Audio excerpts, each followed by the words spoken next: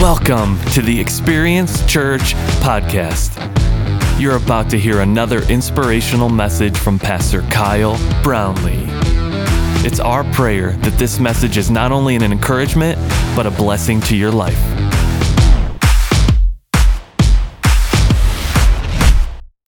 I want to welcome everyone today as we're gathered together in God's house together, and also want to take a moment to look into the camera and say a big hello to all those joining us online, along with all the men and women in our correctional ministry. And we just count it an honor and a privilege to have you a part of our church. So come on, Defiance, help me welcome our church family today. So good. So good. Well, before we get into the message today, I wanted to take a moment to remind us that next weekend is our annual Serve Day. Come on, give it up for Serve Day. Love it. This is one of the most important things that we do as a church. Everybody say serve. To serve and go beyond our walls, to be the hands and feet of Jesus by serving our community together. And if you've never had a chance or the opportunity to be a part of our Serve Day, it's kind of hard to put into words how special it truly is, as hundreds of people gather together with one heart and one purpose, and that's to make the name of Jesus famous and to serve our community together. In fact, just to kind of give us a little bit of a glimpse into what it looks like, I want us to take a look at the recap video from last year's Serve Day. Take a look.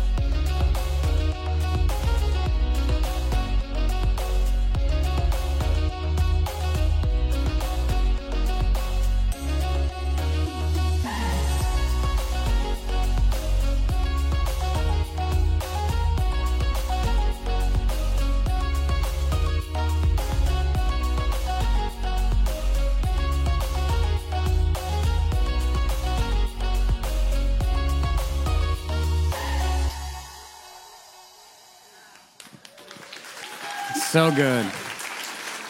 So good. And honestly, that doesn't even really do it justice because of the relationships that not only you're building with those you're serving alongside with, but also the conversations that you're having with people in the community and the difference that we're making. It's just an incredible time. And so I want to encourage everyone to be a part, man. Bring the family, bring your friends, bring your crew, and let's make a difference for the name of Jesus. I mean, we have so many projects that we're doing this year. We're partnering with several different organizations throughout our community, and it's such a special time. And I was just thinking about, man, every year I'm just blown away by what God does, because we have people all over the community, and the team I'm serving on, I realized, man, this is just one of many teams throughout our community, and God just blesses it every single year.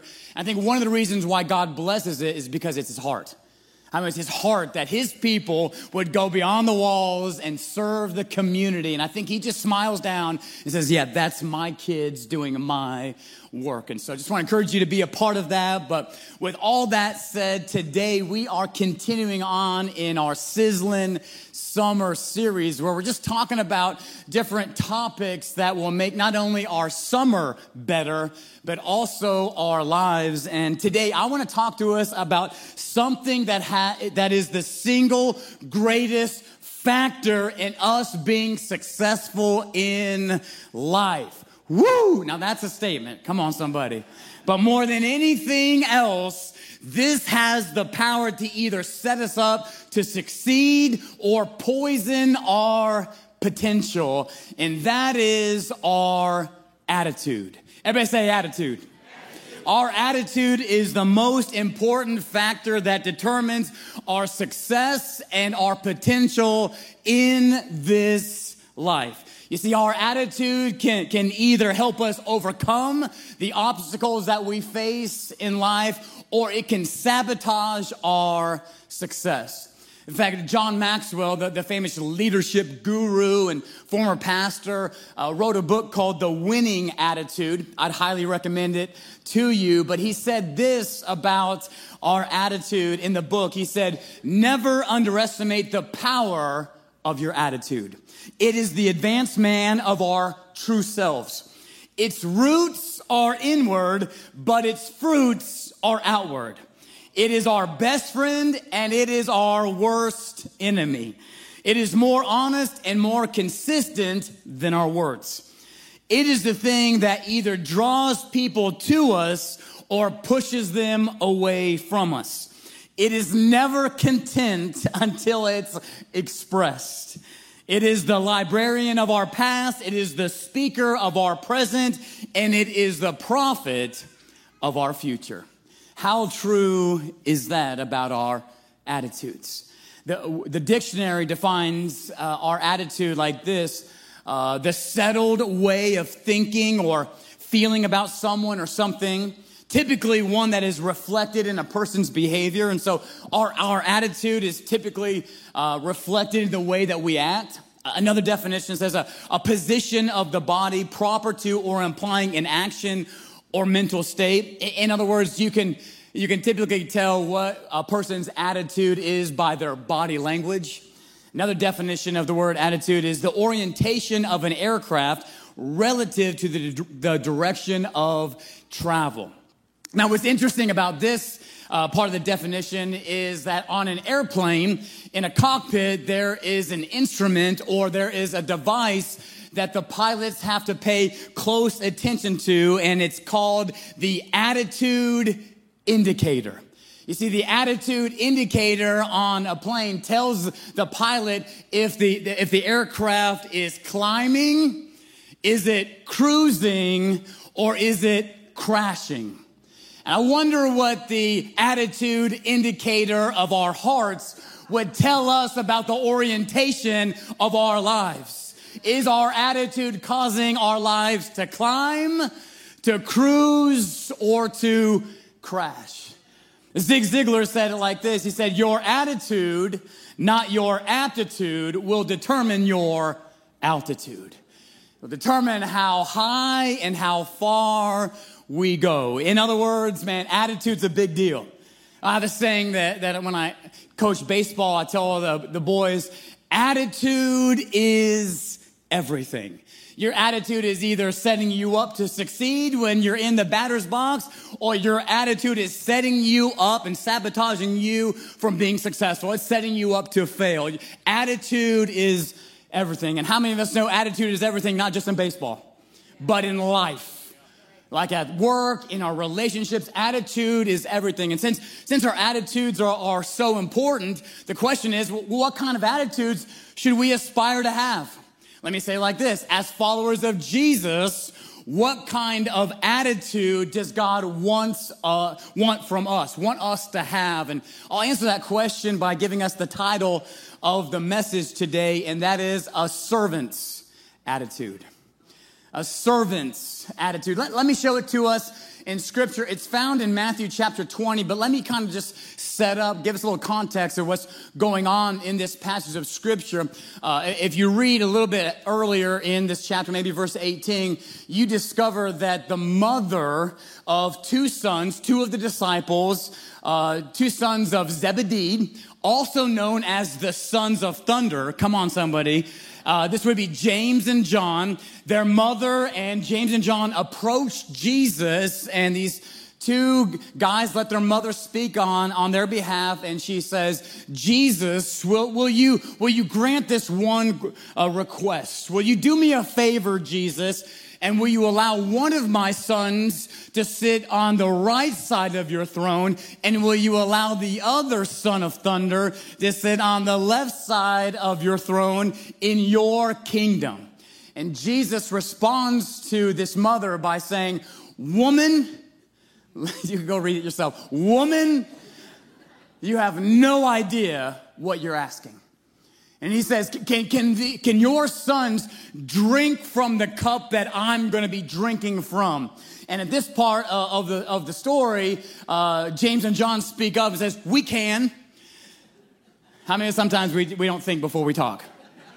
And Jesus looks at the sons of thunder and says, well, you will be drinking from my cup, but you won't be drinking from it in the way that I'm going to be drinking from it. You're not going to have to suffer the way I'm going to suffer. You're not going to have to go through what I'm going through. You can't follow my footsteps, sons. You don't understand what we're even talking about. You don't understand my kingdom. And at this part of the story, the other 10 disciples catch wind of what the sons of thunder are trying to do as they jockey for position, as they jockey for a title, as they jockey for authority. And the other 10 disciples don't like what's happening because they obviously don't want to get left in the dust. And so they come over and they start arguing amongst themselves about who's going to be the greatest and have the authority. And all of a sudden, Jesus sees what's going on. And the Bible doesn't say this, but I think he goes, shut up.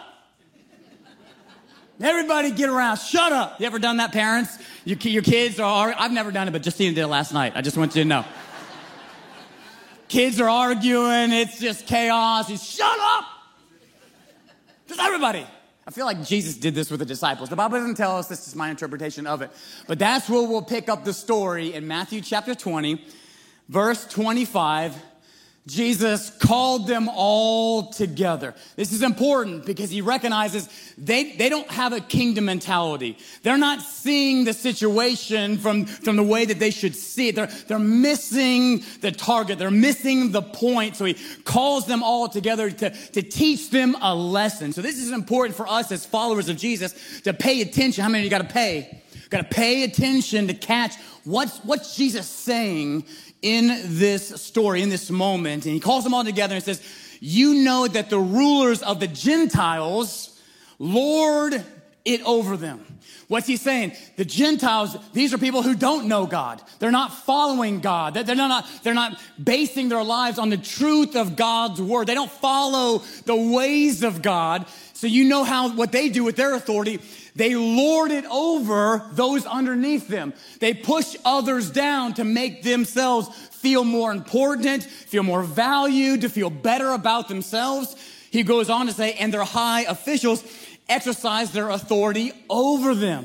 He's trying to undo a lie that the church and his disciples have grabbed a hold of, that what's going to bring fulfillment into our lives or purpose or make us feel more secure or better about ourselves is to push others down to make ourselves feel better or to have a higher position than someone else. I mean, we would never do it. I'm more talking about other churches, but we think that we are better than someone else based on our position, based on our authority, based on our title. And the reality of it is we know the Sunday school answer, no, we should never do that. But the reality is every one of us can battle that. Thinking, you know what, I just have this position of authority. I'm over them. We can fall into this trap. And so he looks at the disciples and says, not so with you. Instead, whoever wants to become great among you, you want to be great? You want to have purpose. You want to have fulfillment, because what he's teaching the disciples is that those who are in positions of authority, that lord it over people, that push others down to build themselves up. What's he saying? Sometimes those people are the most insecure people on the planet, the most insecure, unfulfilled people as they try to push others down. Not so with you. If you want to become great, become a servant. And whoever wants to be first, you want to be first? Sons of thunder, become a slave. We'll unpack that word here in a few moments. Just as the Son of Man did not come to be served, but to serve. Not only serve, but to give his life as a ransom for many. To give, I didn't just come to serve, but notice the heart that he came to serve with, to give everything that I have for others. You want to be great? You want to have authority? You want to have purpose? You want to have fulfillment? Become a servant. You want to be great? Become a slave. You want to be great? Follow my example, who didn't come to be served, but came to serve. Paul echoes this teaching from Jesus in the book of Philippians when he's addressing the church of Philippi. Take a look at it in Philippians chapter 2, starting in verse 5. He starts off by saying, adopt. The word adopt literally means to voluntarily choose. In other words, we choose our attitudes. Now, some of us might say, well, no, you don't understand what they said to me. You don't know the situation. No, we choose how we respond to those people. We choose how we respond to those situations. And Paul is pleading with the church, adopt, voluntarily choose. What kind of attitude? The same attitude as that of Christ Jesus, who existing in the form of God, he did not consider equality with God as something to be exploited, something to be grasped, something to held on to. He's echoing the same truth that Jesus was just teaching his disciples, right, in Matthew chapter 20, not lording it over those who are underneath them, not executing, not pushing others down to build himself up. In other words, what did he do? Instead, he emptied himself by assuming the form of a servant. Other versions here use the word slave, taking on the likeness of humanity. And when he had come as a man, he humbled himself by becoming obedient to the point of death, but not any old death. No, the suffering and the pain and the brutality and the shame of the death on a cross. So here Paul is telling us to adopt the same attitude that Jesus had, which was the attitude of a servant. And we see from those two scriptures, we see these two words kind of pop up, and that is servant or serve and slave. Now, what's interesting is that when we think of slavery, back in biblical times, slavery meant something totally different than our modern day perspective of what slavery was. You see, back in Bible times, if you couldn't pay your debt, for whatever reason, if you had incurred debt, maybe the economy went bad and gas was $5 a gallon and everything was going up, you just couldn't pay, you incurred all this debt, or maybe a natural disaster happened and took out your business, or maybe you were a poor steward of what you had. Regardless of how it happened, if you came to a point in your life where you couldn't pay your debt, how many know they didn't have bankruptcy back then? And at the same time, this was something they took very seriously. And so if you had a debt that you could not pay, you would be thrown into prison as a result. Now, the only way that you could get out of prison is if someone came along and paid off your debt for you. Now, this would happen from time to time. A wealthy person would come along who had a lot of resource, and they would pay off your debt to get you out of prison. But Jewish law said that if somebody did that for you, then you were obligated to be their servant, to be their slave for the next 7 years. For the next 7 years, because you might think, well, why would someone do that? Well, because they would get a servant or a slave to work for them for the next 7 years.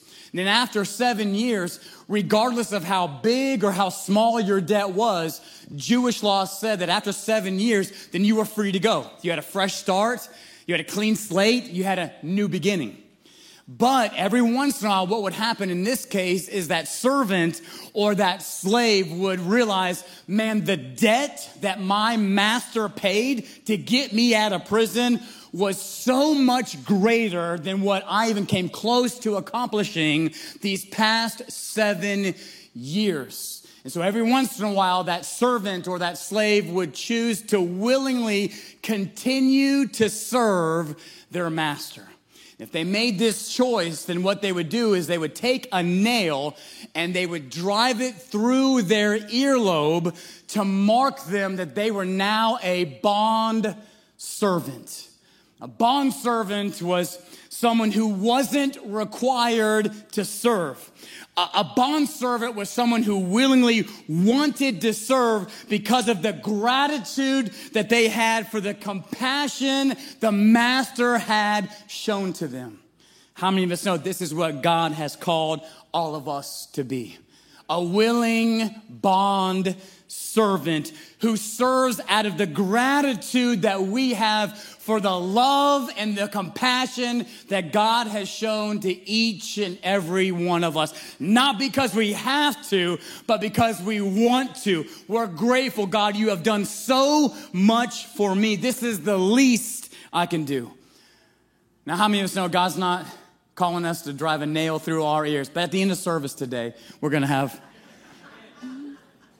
all the new visitors like, oh, we picked the wrong Sunday to go to Experience Church. He's not asking us to drive a nail through our ears, but he is asking us to follow in the footsteps of our Savior, who was the chief servant, and he had nails driven through his wrist and driven through his feet, and he was hung on a cross, and he died a brutal death, and he laid down his life as a ransom for many. So the least we can do is have a servant's attitude who serves with a heart of gratitude.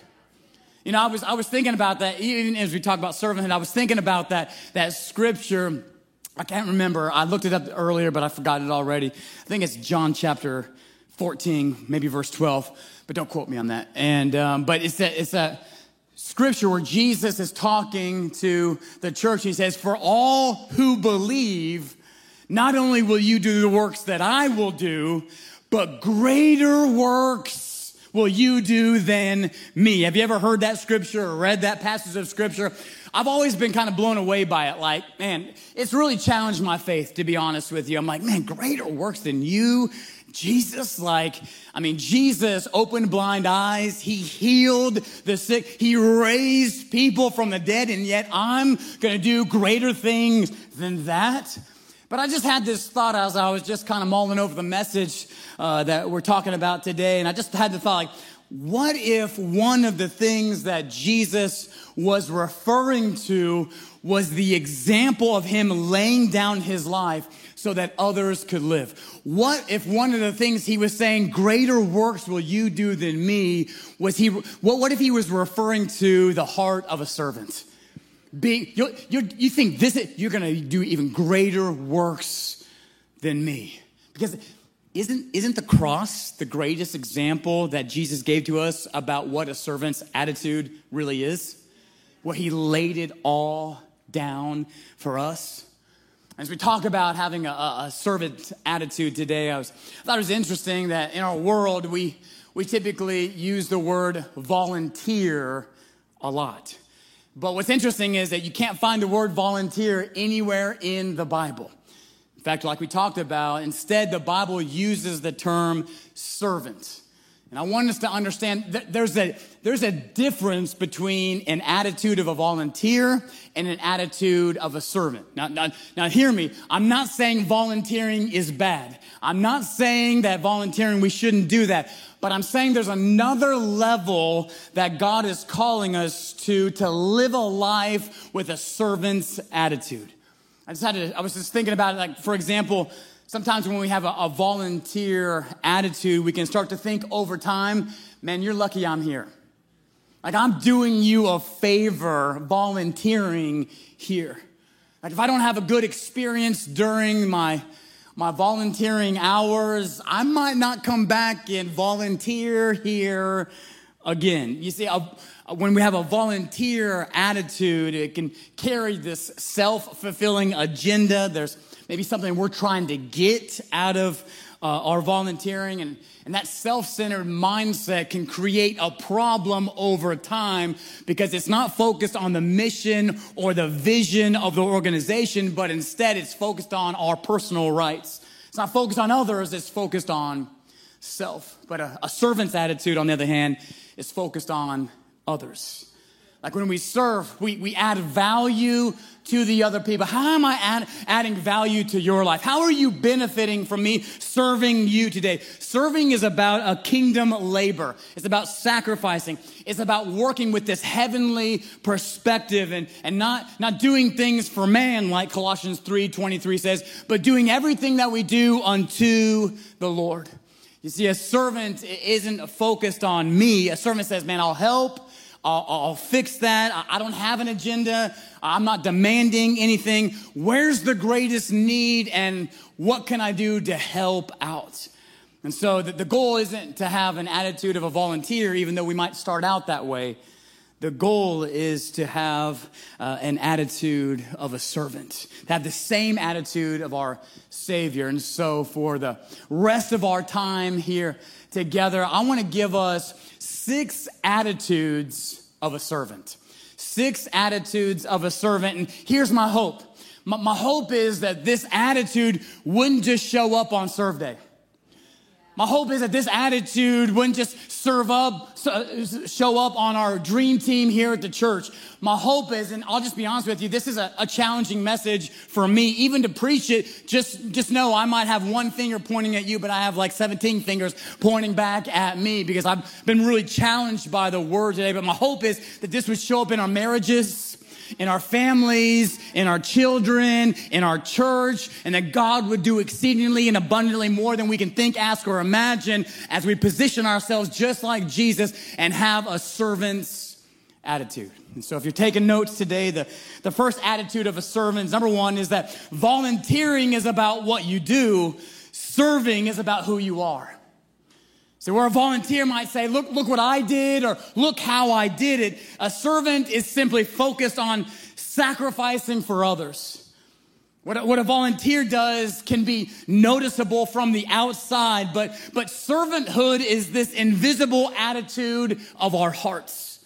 You see, a servant understands that maybe nobody will ever recognize what I have done or what I am doing, but we understand that the one who judges the thoughts and the intentions and the motives of our hearts sees everything, and he's the one that I'm serving anyways. He's the reason why I'm doing it anyways.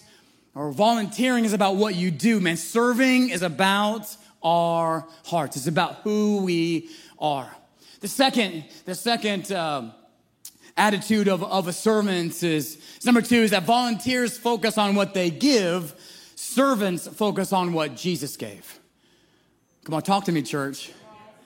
You can't fall asleep when I'm coming at you this hard, right?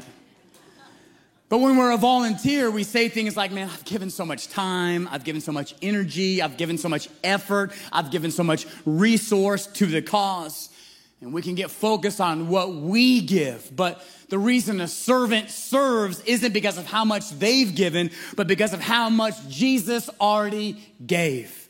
And when we think about how much Jesus gave, man, anything we could possibly give pales in comparison to the great sacrifice of our King. And this reminded me of a story of 2 Moravian men. Maybe you've heard about the Moravian revival back in the 14th century. Maybe you haven't. I'll update you today. But it was one of the greatest moves of God in the history of the church. This incredible revival. In fact, the Moravians were known, they had this reputation of spreading the gospel of Jesus Christ more than any other movement and reaching people far from God. But the real just power or inspiration of their story is how the movement began. You see, two young Moravian men had this heart to go take the good news of the gospel of Jesus Christ to 3,000 slaves that were located on this island. The only problem was the owner of the island was a British atheist who vowed to not let the gospel or any missionary set foot on their or his island. And so these two Moravian men grappled with this call, this stirring, this passion that they had in their hearts to go take the gospel to these 3,000 slaves. And so somebody came to them with an idea, said, well, the only way you're going to be able to get there is if you sell yourselves into slavery and you become a slave, and that's how you get onto the island as a slave. And so these two men decided to do just that, to sell themselves into slavery, to go reach these 3,000 slaves on this island. And when it came time for them to set sail and to go sell themselves into slavery, they gathered together with their friends and their family and their church, and they said their goodbyes, and there was tears because they knew this was the last time we were going to see these two men whom we loved. And the story goes that as they got on the boat and they started to sail away, these two men yelled back to everyone on the shore. They said, may the lamb that was slain receive the reward of his suffering. Now, what's powerful about that is this became the slogan for the Moravian movement. Everything was based off this slogan, and from that day, the Moravians adopted this mission to reach the poorest, most despised people in the world. But notice what inspired the movement. These two men who everyone might have been focused on the sacrifice that they were making. Instead, though, they were focused on the sacrifice that Jesus already made. As they're going into slavery, they yell back, may the lamb that was slain receive the reward of his suffering on the cross. And they weren't focused on what they gave. They were focused on what Jesus had already given. Man, this is an attitude of a servant. Number three, the third attitude of a servant is volunteers keep score, servants make sacrifices. You see, a volunteer keeps track, and so over time, we start to pile it up. Look at all the things that I've done, and when we do that, it's easy to start getting frustrated, become discouraged, maybe get disappointed. We're not getting the attention that we wanted, or it cost us more than we really wanted to give. It cost us more than we thought that it would. But a servant says, man, that's why I'm here. That's why I'm here. I'm here to make sacrifices. It's supposed to cost me. It's supposed to inconvenience me. I'm supposed to take up my cross and follow Jesus. I'm not always supposed to enjoy it and like it. Not everything I do is going to be glamorous. Not everything I do is going to be post-worthy on social media, right? I'm going to have to get my hands dirty. I don't need the glorious jobs. I don't need the jobs that everybody sees. I can do the unrecognized things and the underappreciated jobs. That's what a servant does. And I was reminded of, and I didn't ask their permission or even tell them that I was going to talk about them today. But how many of us know it's easier to ask for forgiveness than permission?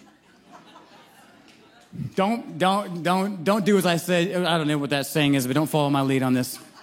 It could get you into trouble, or it could be awesome.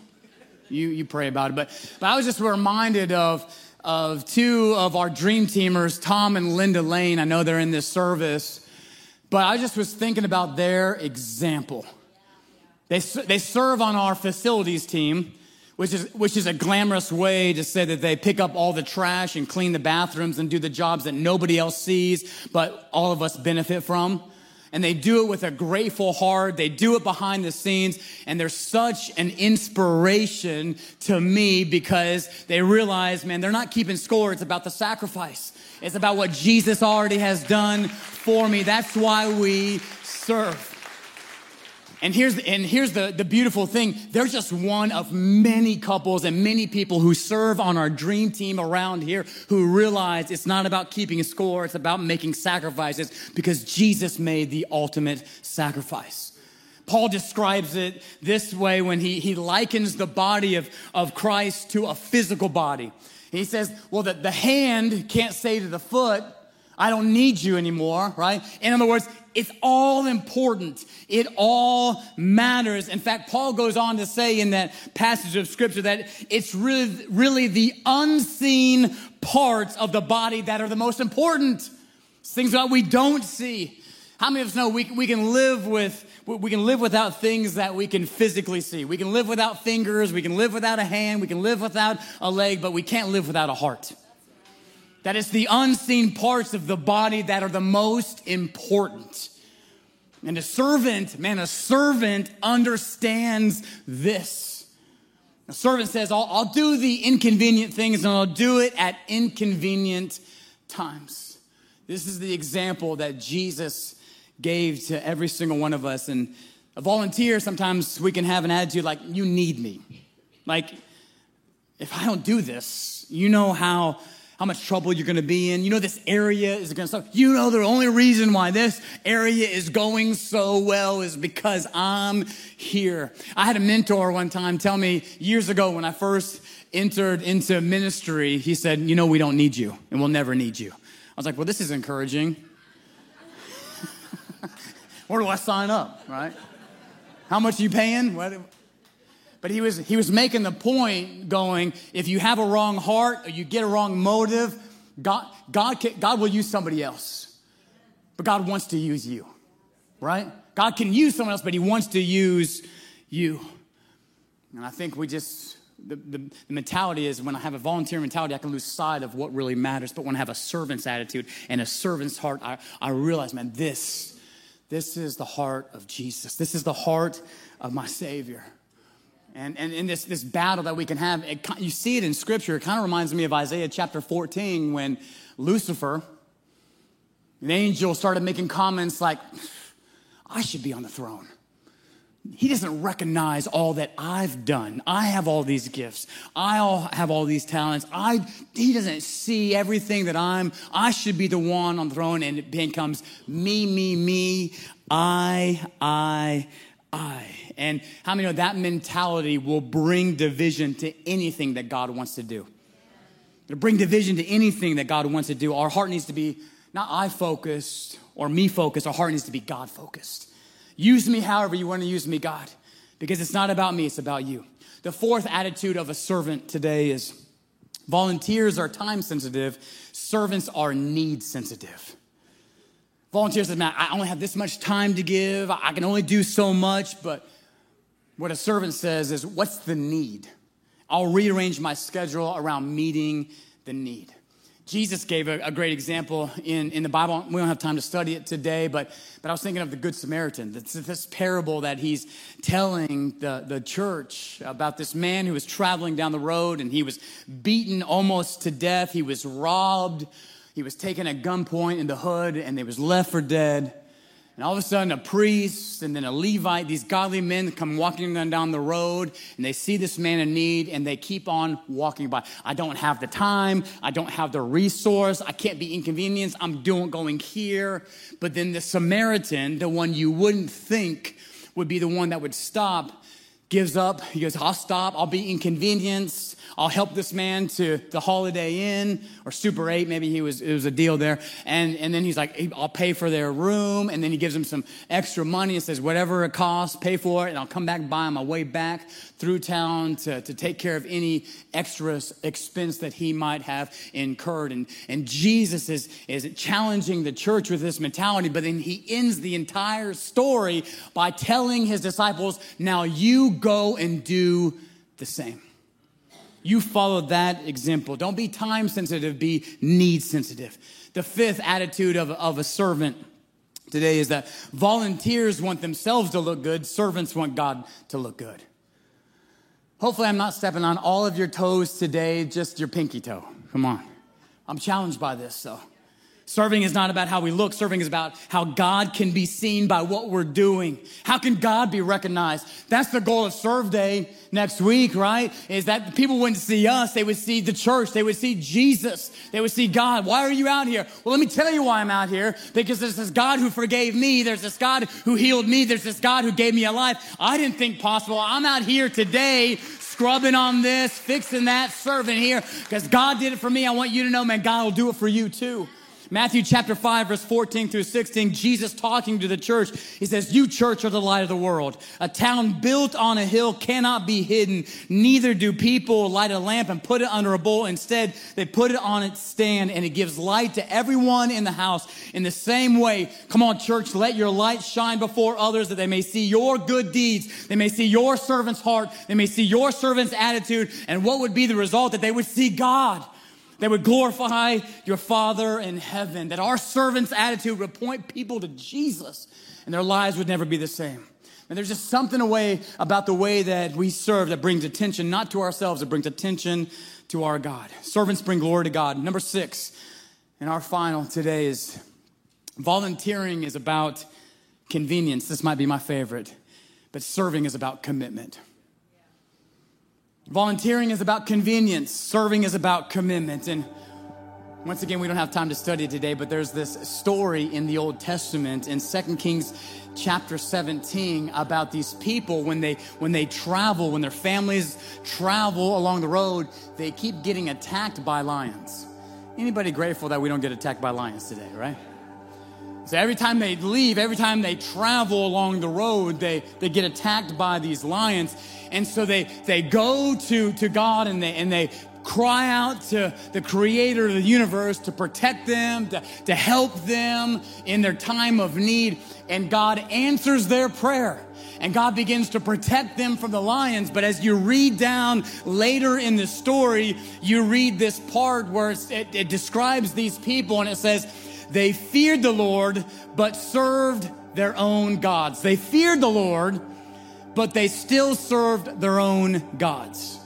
In other words, they say, God, I want just enough of you to keep the lions away. I want just enough of you not to have to suffer or experience any pain. God, I want to be connected to you, but not committed to you. And if I'm really honest, this happens in the church. God, I want just enough of you to keep the bad things from happening to me. I want God's blessing, I want God's favor, and I'm willing to do what I need to do in order to keep the lions away. But like those people, we believe in God, we have a respect for Him, but we're not willing to surrender to Him. We're still living our own way. We're connected to God, but not committed to Him. You know, there's a story of this man who sat down for breakfast one day, and he had some bacon and some eggs on his plate. Sizzlin bacon. Come on, somebody. If you were here last week, you know what I'm talking about.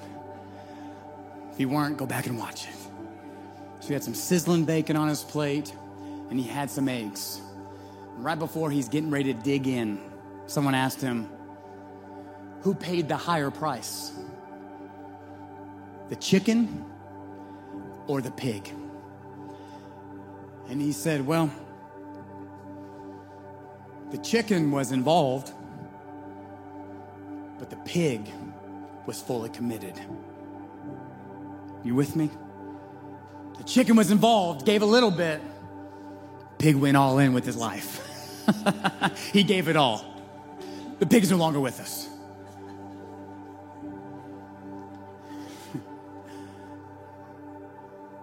You know, it's a funny way to describe it, but I was challenged by that too. God, I don't want to just be connected to you. I want to be committed to you. I think a lot of Christians, we want to be involved and connected, but I'm not sure if we want to be committed. But a servant, man, a servant understands that all of us have this pull to be self-focused, don't we? We all have that pull of selfishness.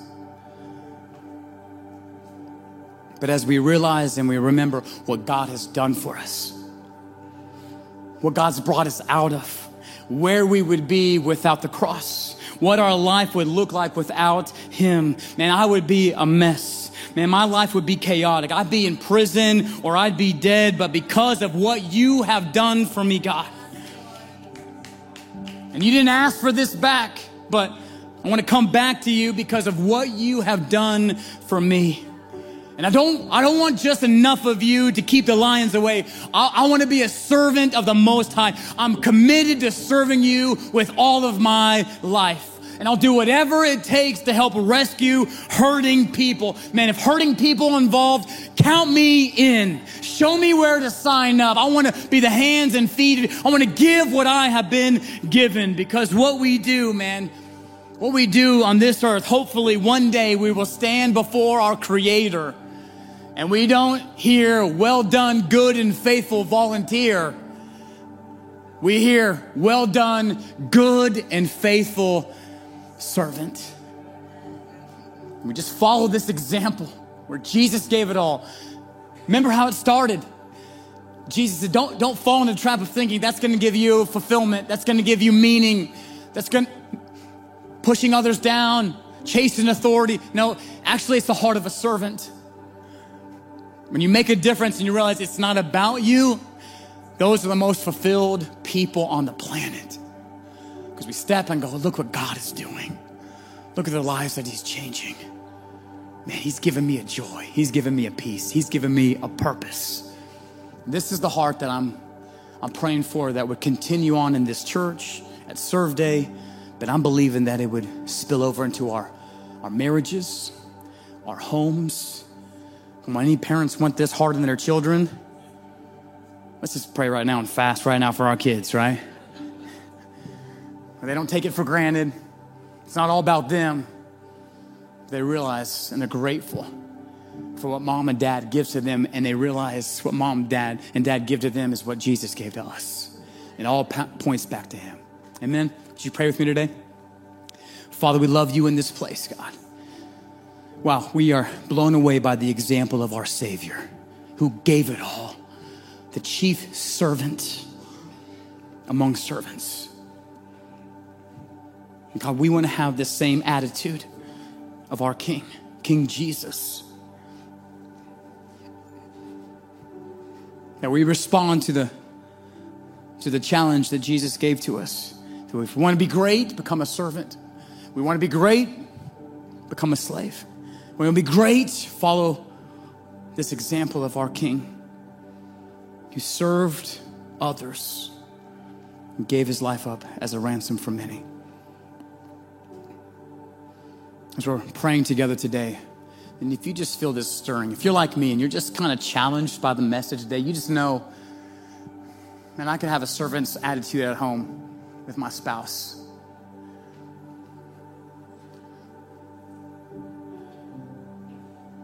That I could have a servant's attitude. I've been frustrated that this has to get done or that has to get done. Or I didn't have the best response when they asked me to do this. This is an example I want to show to my kids. This is what God's calling me to be in His house, in the church. If you're just challenged by this message like me and you know God's calling you to have a servant's attitude, would you just lift your hand just as a response to say, God, I'm convicted, I'm challenged, I understand the call. Just right where you're at, would you just open up your heart? I just want to pray a blessing over this house. God, we want to be your servants. We want to have your hearts. That in humility, in gratitude, that we would become bondservants, not because we have to, but because we want to. God, we pray for Serve Day, God.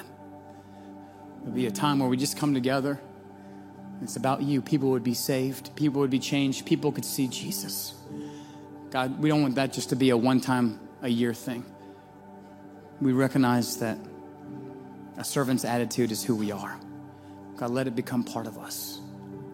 As we continue praying together today, maybe you were here and you would say, man, I don't even know God. I don't have a relationship with Him. As He gave it all, I realize He's calling me to give it all. If you need to step into a relationship with God where He gives you peace, He gives you hope, He gives you forgiveness, He gives you freedom, would you just pray this prayer with me right where you're at? Would you just say, God, thank you for sending your Son, Jesus, to pay the price for my sin on the cross. Here's my heart. Here's my life. Change me. God, forgive me. Fill me with your Spirit. today in this place, I give you my life. I give you my heart, what you've always wanted. Thank you for your love that never fails. Here's my life. In Jesus' name, amen. Amen. Come on, can we give God some praise for all he did today? So good. Shall renew their strength. They shall mount up on wings like an eagle and soar. They shall walk and not get weary. They shall run and not. That's what happens when you wait. That's what happens when you wait. They that wait on the Lord shall renew their strength. They shall mount up on wings like an eagle and soar. They shall walk and not get weary. They shall run and not faint. That's what happens when you wait. That's what happens when you wait. Oh, they that wait on the Lord shall renew their strength. They shall mount up on wings like an eagle and soar. They shall walk and not get weary. They shall run and not faint. That's what happens when you wait. That's what happens when you wait. Oh, they that wait on the Lord shall renew their strength. They shall mount up on wings like an eagle and soar. They shall walk, not get weary.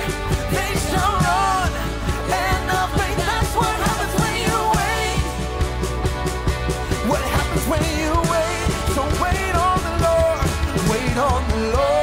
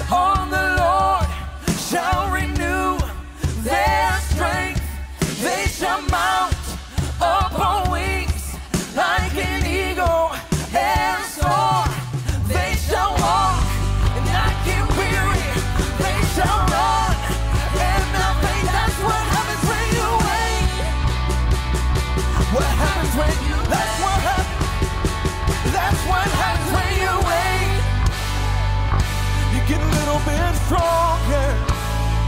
That's what happens when you wait. You get a little bit stronger. That's what happens when you wait. When you wait on the Lord. When you wait on Him. That's what happens when you wait. What happens when you wait. So wait on the Lord. Wait on the Lord. Wait on the Lord.